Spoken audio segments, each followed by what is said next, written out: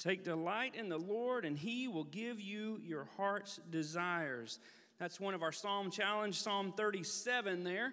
And I hope that by the end of our time together today, you will be able to wholeheartedly declare that verse. I didn't really think about this, but those words to those songs we were singing go so perfectly with the psalm we're going to look at this morning. And I kind of wish I would have flip-flopped and brought you the message first. So my challenge to you is to go back through sometime this week, catch that online, and re-sing those words and those lyrics with all your heart to the Lord, saying, I will follow the Lord. It's worth it. I've counted up the cost, and it is worth it. That's the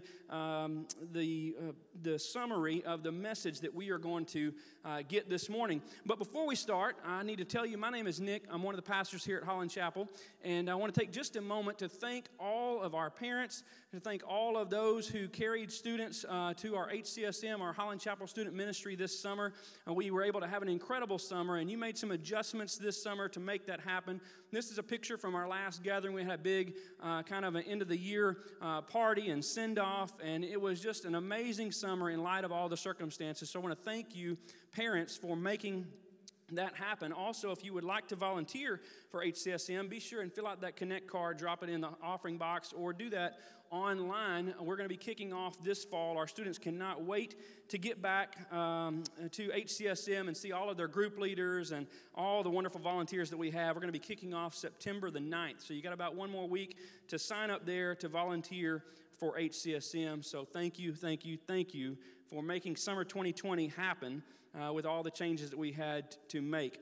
I'm excited to share this very emotional, relatable. I think that we're all going to be able to relate to this. I got to get used to looking up there. The balcony is packed this morning. I got to see Chris way back there on the back row, and I got to get used to my eyes going up there now. It's awesome to have all you guys here today, but I'm excited to share this psalm with you. We're in a series called If I'm Being Honest, and if I'm being honest with you, it took me about 10 seconds to decide this is the one I want us to look at. When you think about if I'm being honest and the words to these psalms, I don't know that there's a better one than Psalm 73 and the heart of this man named Asaph. Now, Asaph, he's the author. He wrote 12 Psalms, which is second only to David. So he's the second, he wrote the second most number of Psalms. He's one of David's 3 chief musicians. This guy was a big deal. He led music at some of the biggest moments in biblical history. He led music as the ark was being brought into Jerusalem by King David. He led music at the dedication of Solomon's temple. Why do I tell you that? Because I want you to know that this guy was a servant of the Lord. This guy was a believer, and yet he came to this very heartfelt place in his life where he was laying all of his emotions out and being very honest with the Lord, despite all that he knew about God. He knew about God's power. He knew about God's majesty. He was a servant. He loved the Lord, and yet he still came to the place where he wrote Psalm 73. He struggles with the same question that I have, that probably many of you have, that the folks watching online probably have, and here's the question. Is it really worth it to serve the Lord? Asaph came to a place in his life, despite all those things that he experienced, all the things that he had seen, and he came to this place where he is asking himself, is all this really worth it? And if you're like me, you've probably looked around and you've probably saw successful, carefree, seemingly happy people who do not pattern their lives after this book. They don't put their neighbor before themselves. They don't even claim to know the Lord. And yet everything seems to go their way. And if you're like me, you've wondered, then why should I do this? Why should I live this way? Why should I resist temptation? Why should I respect others? Why should I show compassion? Why should I follow Jesus? That's the question that Asaph was asking in Psalm 73. I think it's like reading a page out of his journal. I think it's just like getting inside of his mind as he struggled and wrestled with this question. So open your Bibles to Psalm 73. It's a lengthy psalm. We're going to break it up and read several verses at a time. We're going to start, obviously, in verse number 1. And I hope that you see very clearly his struggle and then all the way into the conclusion that he comes to at the end of this passage. Verse 1. It says, "Truly God is good to Israel, to those whose hearts are pure. But as for me, I almost lost my footing. My feet were slipping, and I was almost gone." And you notice right off the bat that he's a believer. He said, truly God is good to Israel. He recognizes the goodness of God. But then he comes to this place where he says, I almost fell. I almost lost my footing. Several times throughout Psalms, the writers mention following the Lord and staying on his path so that their feet don't slip. So I don't think it's coincidence that he uses this language here. He uses this slipping language, and you may not really recognize the magnitude of what he's saying here. He says, I was almost gone. I had almost given up hope.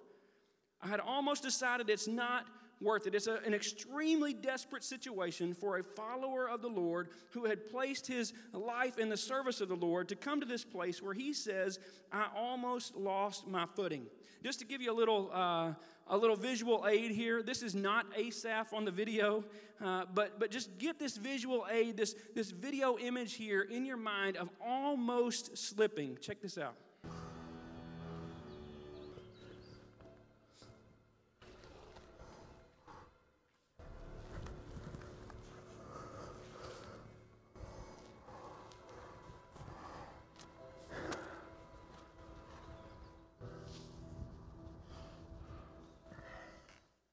That's the way you look when you climb the mountains, right, Kyle? And Kyle goes on just like that, no problem at all. No. That is what I think of when I read Asaph's words here. Like desperate, dangerous, almost catastrophe moment here. He has almost lost his footing. He says, I was almost gone. What caused that? What caused a man who was in the service of the Lord, who had led worship in these pinnacle moments in Scripture, to come to the place where he said, I was almost gone?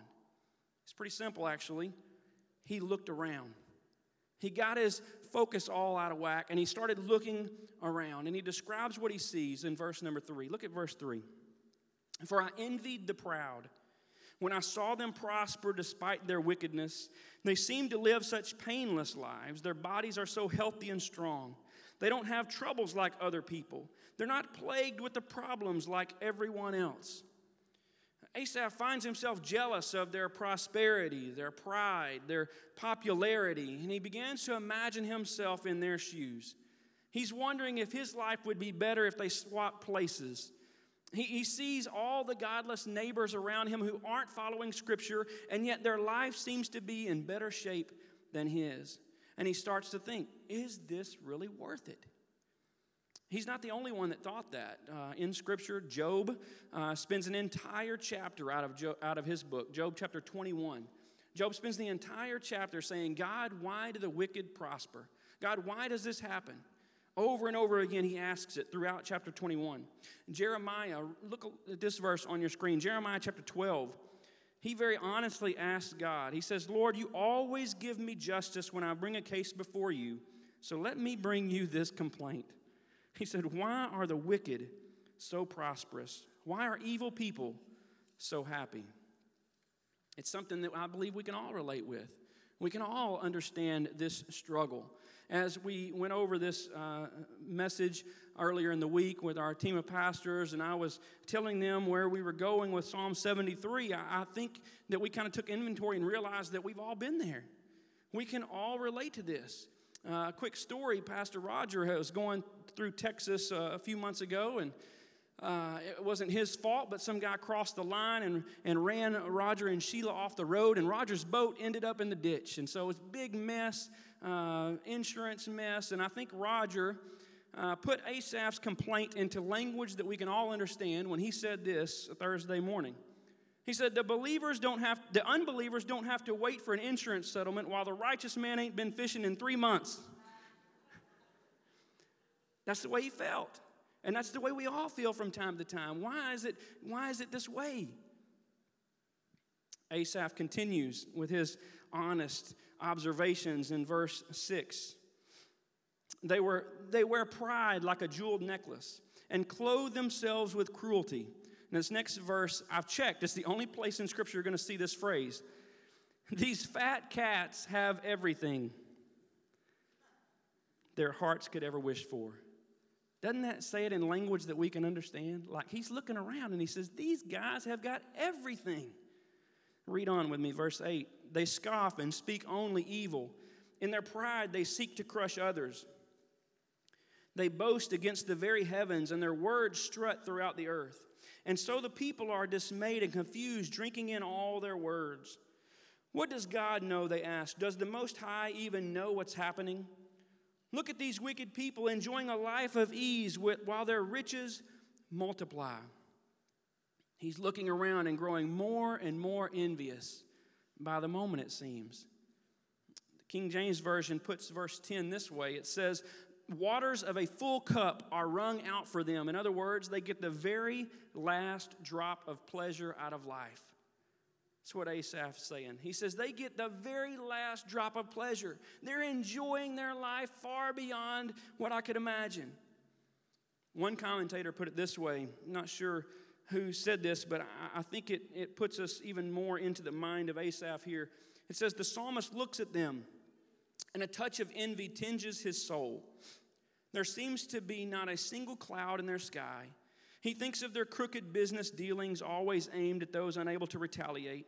He thinks of the trail of sorrow and unhappiness that they leave behind, broken homes and broken hearts, and still the sun shines down on them as though they were favored of heaven itself.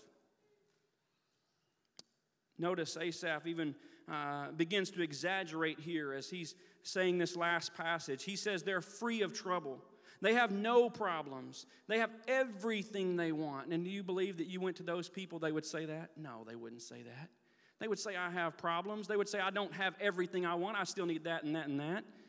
But Asaph, in his mind, is exaggerating to the extreme. He said they don't have any trouble. They have no problems.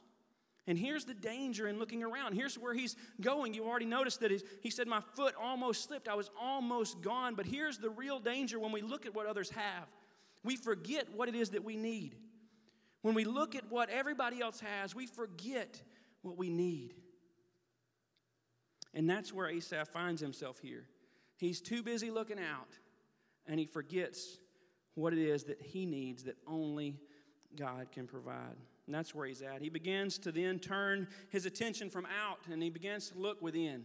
Asaph then looks within, as we'll read in verse 13. He starts to self-examine. He starts to ask himself questions. He says, did I keep my heart pure for nothing? Did I keep myself innocent for no reason? I get nothing but trouble all day long. There he is exaggerating again. Every morning brings me pain. If I had really spoken this way to others, I would have been a traitor to your people. So I tried to understand why the wicked prosper. But what a difficult task it is. I think that's what caused him to almost throw in the towel. I think it was that statement right there. What a difficult task it is. He's just said, God, I don't understand. I can't figure it out. And I'm done. I'm done trying to figure it out. I don't make any sense to me, and I am just about done. He's filled with turmoil. He's filled with unrest. If you were here last week or watched online last week, you know that Pastor Todd spoke, and he brought Jordan Weiss in, and they wrestled with this question, is it okay for a follower of Jesus to be deeply discouraged? And the answer was an overwhelming yes. That's what we see here. Asaph is deeply discouraged. He says, did I do this for nothing? Did I keep myself innocent for no reason? See, when we look at what others have, not only do we forget what we need, but we forget what God has provided. We start looking around and think they've got it all. We forget what it is that we need, and we go on to forget what it is that God has given us. We forget where we're going. We forget why this journey is worth it. He says, what a difficult task it is. He was trying to understand something that we're just not meant to understand. David, in Psalm 139, David says, such knowledge is too great for me to understand. David said it. He said, I can't understand that. God told Isaiah in Isaiah 55:9, my ways are far beyond anything that you could imagine. Asaph was trying to answer this idea that he's not meant to figure out.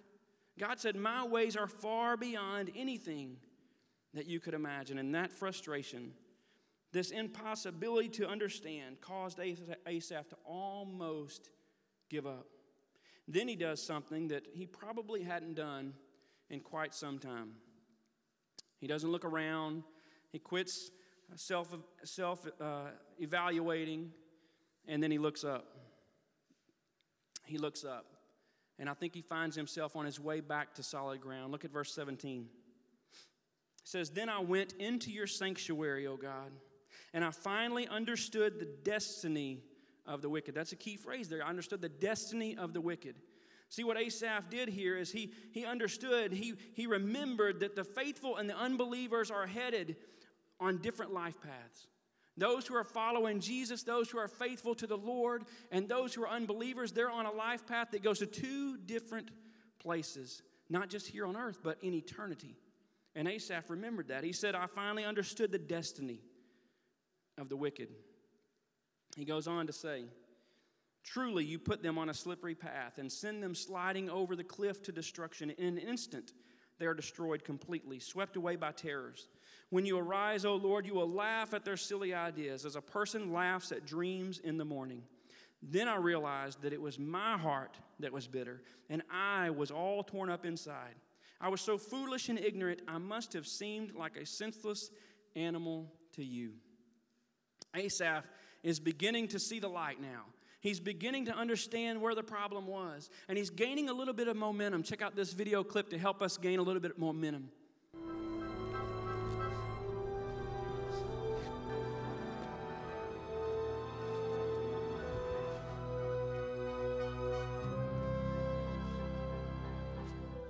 Still looks like he's got a ways to go there. No place I want to be. But he's moving faster. He's a little more confident. What he did is he got back into fellowship with God. He looked up and he got back into fellowship with God. I've shared this quote with you before. I love this quote. I think it is so, so true. Worshiping does for the inner man what bathing, eating, resting, and exercise do for the outer. Worshiping, it changes you on the inside. If you want to do a little more study in the book of Psalms, there's a book called A Shepherd Looks at Psalm 23 by Philip Keller. Philip Keller spent a little time as a shepherd, and so he looks at Psalm 23 through the eyes of a shepherd. It's very enlightening, and he says this in this book. I think it goes perfectly with what we're talking about. Philip Keller said, when my eyes are on my master, they're not on those around me, and this is the place of peace.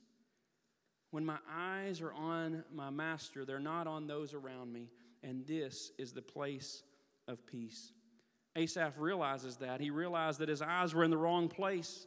He realized that he wasn't acting like a child of God. He says, I have been like a senseless animal to you. I've lost my senses.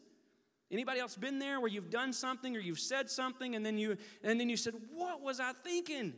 I just lost my senses. Or in my house, I would say, have you lost your mind? Just forget what we're supposed to be focused on. And then you think, oh my, how could I do that? What happens is we emphasize the immediate and what's here and now and what we can see around us, and we minimize the eternal. We lose focus on what really matters. Asaph begins to find his conclusion as he considers where those two different life paths lead. He begins to realize what God has promised him. He uses the phrase here in a minute, the glorious destiny. As he begins to, instead of looking up, now he's looking ahead, and he starts to see where his path is going, and begins to come to this conclusion that yes, it's worth it. Look in verse 23. He says, yet I still belong to you. You hold my right hand. You guide me with your counsel, leading me to a glorious destiny. Kind of sounds like Psalm 23. You guide me. You hold my hand. He goes on to say in 25, whom have I in heaven but you? I desire you more than anything on earth. My health may fail and my spirit may grow weak, but God remains the strength of my heart. He is mine forever. Asaph, once he came to his senses, so to speak, he remembered his salvation. He remembered his glorious destiny, and he begins to look beyond the immediate into the eternal. Pastor Aaron said it a couple of weeks ago, where you are isn't nearly as important as where you're going, when he reminded us that our story is not over. Where you are isn't nearly as important as where you're going. And that's what Asaph remembered. That's the conclusion that he came to. He said, that's far more important than what I see he has or she has or they have or what I want.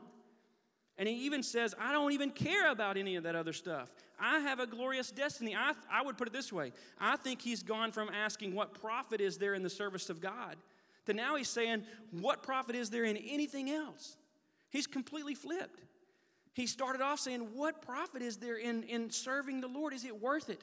And now he's saying, what's the profit in anything else under the sun but following the Lord? It's easy to get caught up looking around and get caught up in the moment, focusing on the immediate. But we've got to remember where we're going. Maybe you've been in a long car ride before, and maybe you're going to the mountains of Colorado, or maybe you're going to see Mickey and Minnie in Disney World, or maybe you're going to get some sand in your toes at the beach, but you've got a long ride ahead of you. And that long ride, whether it's 8 hours or sometimes it can happen in 30 minutes or 12 hours or whatever, bickering starts to happen. Sometimes it's the front seat, sometimes it's the back seat, arguing, problems start to arise. And then you remember where it is that you're going. And you say, in just a little while, we're going to be there and all our troubles are going to be over. Sometimes as Christians, I think not sometimes, all the time, we've got to remember where we're going and that one day none of this stuff is going to matter. Let's look at Asaph's final conclusion. You can't read 26 verses and leave 2 there, so let's check out 27 and 28. He says, those who desert him will perish, for you destroy those who abandon you. But as for me, how good it is to be near God. He'd gotten away from God as he's looking around, and he says, this is where I need to be. I need to be in your presence, God. I need to be looking at you. But as for me, how good it is to be near God. I have made the sovereign Lord my shelter, and I will tell everyone about the wonderful things that you do. Did his situation change? Did it say in here that Asaph started getting riches and the money started rolling in and people started patting him on the back and telling him he plays that horn real good? No, that didn't change. His situation didn't change. His outlook changed. He changed his focus. He begins to look into the eternal. And he realizes that it's worth it. I love that he turns the language at the beginning from verse 2. It was, I almost slipped, like I was about to be gone. And then at the end, he's using language like, I will declare. A bold, proud statement, a firm footing. Last video clip, standing on the solid ground. Still a little scary though.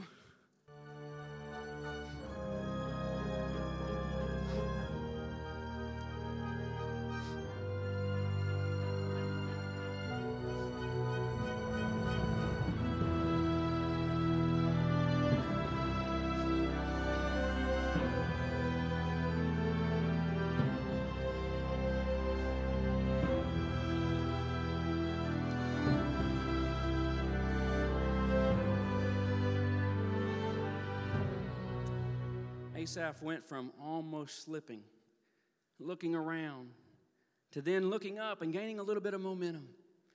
And then he began to look ahead, and he found that solid ground. Psalm 94 is one of the 48, I believe, Psalms where the author is unknown.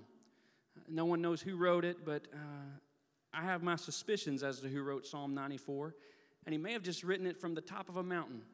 Look at Psalm 94 on the screen with me. Psalm 94:18. It says, I said, my foot is slipping, but Lord, your love kept me from falling. When doubts filled my mind, your comfort gave me renewed hope and cheer. He was slipping. Doubts filled his mind, turmoil, unrest, uneasy, but the comfort of the Lord gave him renewed hope and cheer, probably as he began to look ahead and change his focus. This morning, everybody in this room and those watching online, you're on one of two paths. Either you're walking towards God or you're walking away from Him. And if you've never placed your faith and trust in Jesus Christ, those two paths are going to go to the opposite for eternity. Those two paths are going to fork. It's not just here on this earth, but even after this life, you're going to be away from God for eternity. I beg you to learn from this man's struggle that trusting in God and His plan for your life is worth it. And I can tell you this, His plan for your life begins with trusting in Jesus Christ as your personal Savior. If you've never done that before, you need to know that God loves you so much that He sent His one and only Son to this earth, a place that no one really wants to be right now, to this earth to live perfectly, to die on a cross willingly, and then to rise again 3 days later so that you can know that you have that glorious destiny that is going to last forever. And God's plan for you starts by making that decision. Maybe this morning you've been looking around and you find yourself in that place that Asaph was about to slip. And maybe you just needed to read his conclusion. You just needed to see his heart and understand that you're not the only one that thinks that way. And come to the same decision that he had, that you need to look up, that you don't need to give up, that it is worth it. I pray this morning you make that decision. I pray this morning that these words, that God is penetrating your heart and helping you to understand which path you're on. Are you walking towards God? Are you on that path that leads to eternal destruction that Asaph, that's just a light bulb went off in his head? Psalm 37:4 was the first psalm that you heard this morning as I got on the stage. It said, "Take delight in the Lord, and He will give you your heart's desires." We don't need to look around and see what everybody else has. Take delight in the Lord, and He's going to give you what your heart desires. Sometimes we don't even know what we want until we take delight in the Lord, and then you'll find that what He gives you is better than anything the world has to offer. I'm going to pray, and then Josh is going to come up and give us some ways to respond. Dear Heavenly Father, thank you so much for your word. Thank you, Lord, for the honesty that's found in there. Thank you, Lord, for men who wrote down their feelings so that we could learn from them, so that we could understand that we're not alone. Lord, I thank you that no matter how many doubts I have, no matter how many worries I have, no matter how close I am to slipping, Lord, that your love never fails. I pray for anyone in this room that doesn't know you as their Savior, that they would make that decision this morning. And I pray, Lord, for those who may be on the edge, Lord, that they would look up to you, that they would find their feet on solid ground again as they rejoice in the glorious destiny that you have for them. Thank you for Jesus and giving us hope in Him. In Jesus' name I pray. Amen.